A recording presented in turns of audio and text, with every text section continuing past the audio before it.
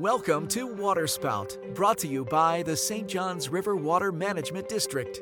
Waterspout offers a behind-the-scenes look at how we conduct our work, the research, the projects, our partnerships, and most important, how we serve the community by balancing the needs of water for the environment, businesses, and the people in the Sunshine State.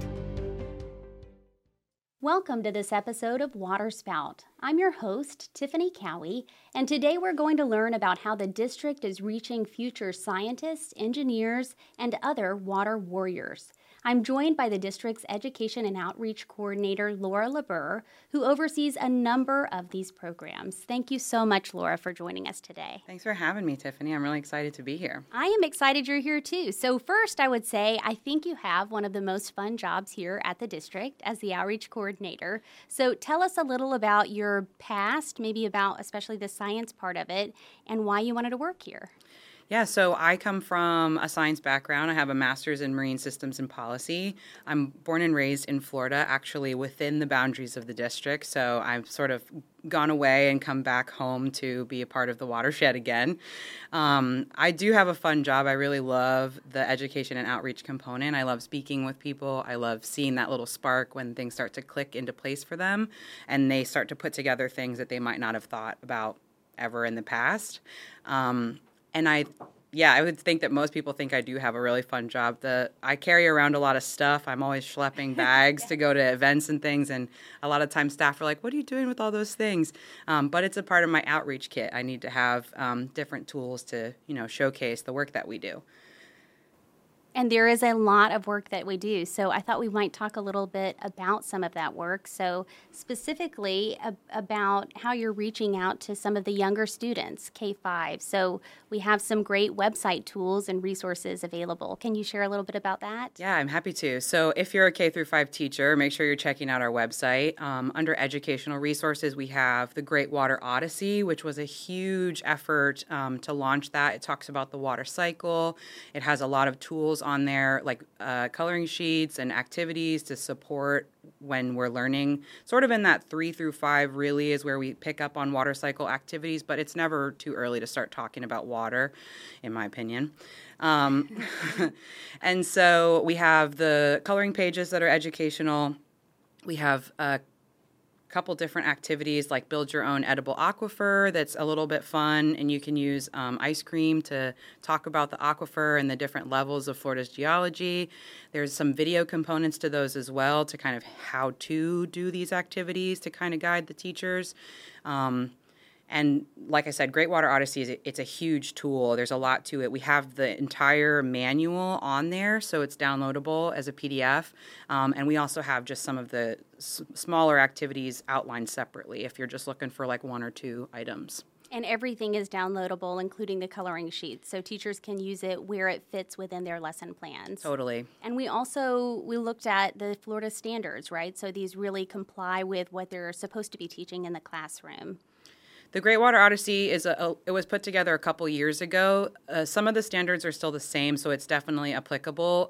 The next generation Florida State standards are like a little bit different in terms of language, but I definitely think that Great Water Odyssey will still apply to those standards as well. I think so too, and we've really made great strides, and you specifically with community outreach and trying to make relationships with teachers and try to teach teachers so that they can go out and make sure that our students are learning about what we do here at the district. So tell me a little bit about some of the ways that you're doing that. Yeah, so we used to be community partners for Project WET. WET stands for Water Education for Teachers. So leading into encouraging teachers and making them more confident in talking about water resources. We've got a lot of new teachers in the state of Florida, and a lot of them aren't necessarily from here, so they might not be familiar with our very unique ecosystem and our watershed. So bringing that back and really giving them an opportunity to feel confident. Project WET is going to be a workshopped professional development opportunity for teachers. We're still building out our community partners as we re-engage with that curriculum. So make sure, like, if you are interested, you're checking out our website and keeping up with us on that, because we're going to start releasing more workshop opportunities. We have a lot on our website, and we continue to refer to that. Also on our website is a form if you want to apply for the Blue School Grant. Do you want to share a little bit about that? Yeah, we have one of my biggest jobs, I would say, is being the grant manager for the Blue School Grant. It's $20,000 that we have given every year since 2016 to 6th through 12th grade teachers. It's not just for science teachers. It's for anybody who does a water resource related project. A teacher can apply for up to $2,000 per school. If there's multiple teachers applying for the grant from the same school, they have to share that $2,000. But if just one teacher applies, then they can ask for up to $2,000 for their project. And like I said, that can be water resources, estuary resources. They can go on field trips. We can pay for school busing. We can pay for any sort of like tool if they're asking for books or those sort of items to showcase our water resources here in Florida. It's a great program. We want to give that money to teachers, and if you're interested, definitely check out the webpage. There's a bunch of information on how to apply, a really great application overview that walks you through what we're looking for in a good application, and you're welcome to reach out to me with an email too and ask me for help. I'm happy to help. I love that. And the timing for that, for applications, what does that look like for teachers or for parents who are interested in having their teachers apply for this money? Yeah, we sort of aligned it with a couple of the counties in the district started teaching their water resource stuff or their water learning in the spring. So the application period opens in the beginning of the school year, early August. Teachers have quite a bit of time to apply, although a lot of them wait until the last minute, which is fine. They're still applying and getting their applications in, so that's great. But we close that in September. We deliberate. We have a committee of staff that is going to be different every year who votes on the projects that they think are the best use of the money. And then we give the awards out in like October, November. And what does that look like? Maybe a quick example of what one of those projects might look like. Yeah, so right now, this year, we've got 14 awards that were given out. A lot of them this year are field trips. So bringing their students out to the resources, to the St. Johns River, to different like field trip opportunities, whether it's kayaking in one of the rivers of the lagoon or talking about water quality in different areas. So a lot of field trips this year, which I think is really great, getting the kids outside of the classroom and encouraging that really hands-on learning. I think so too. Well, we'll be right back after this break to pick up this great conversation with Laura LeBur.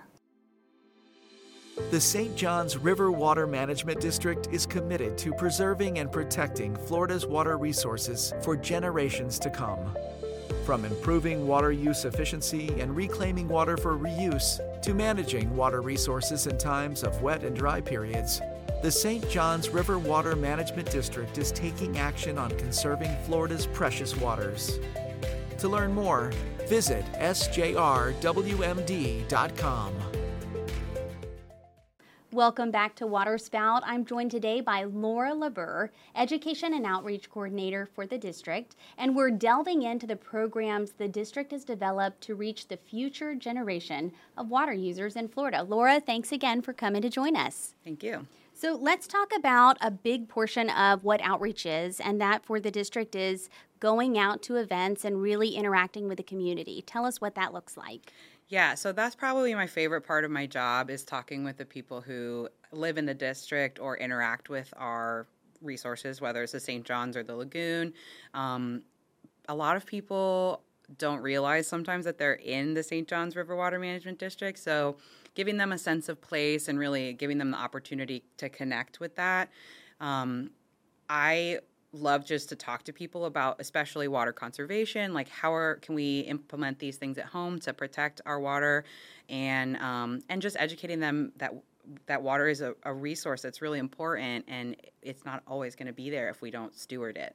No, definitely not. So think about those residents who may be new to Florida or for people who are just becoming interested in the topic. What are some of the bigger events that go on that they wouldn't want to miss, but maybe they don't know about? So a couple of our big ones, we have Manatee Fest which is at Blue Springs State Park. It's one of my favorite events to go to during the year because there's usually, if the weather's right, a lot of manatees in the spring. And it's an awesome opportunity to talk about the aquifer because it's right there coming up in the spring shed. That one is usually in the spring, early spring. We also have Springs Fest, which is at Silver Springs State Park. That one is really fun. Again, we're at one of the springs at the resource getting to talk about water and water conservation and water supply.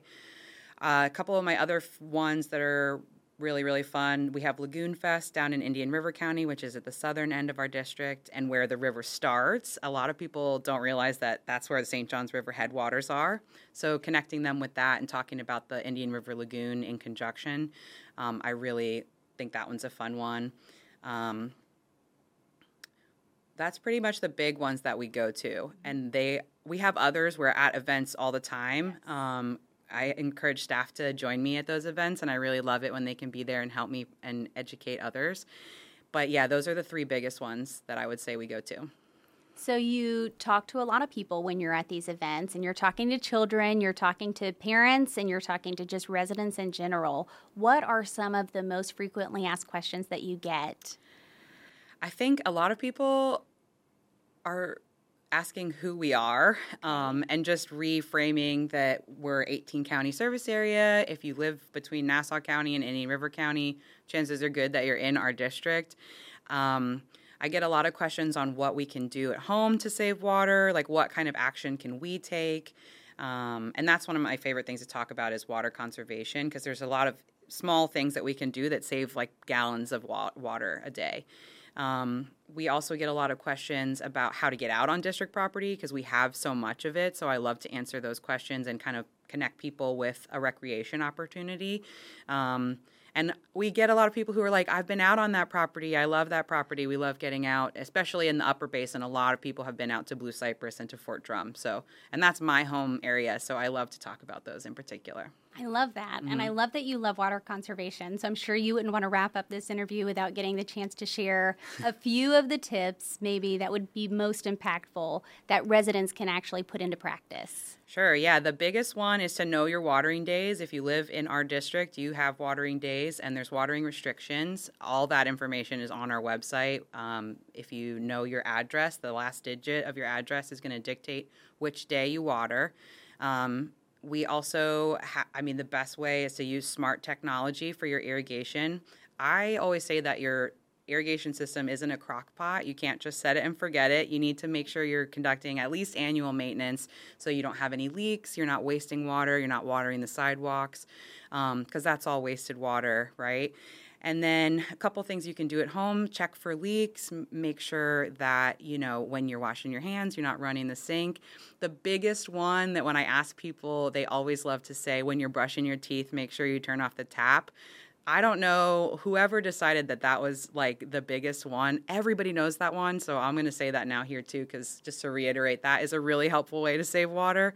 And just make sure you're thinking about how you use water because every drop counts. Every drop counts. Laura, thank you so much. You've been a pleasure to have as a guest here.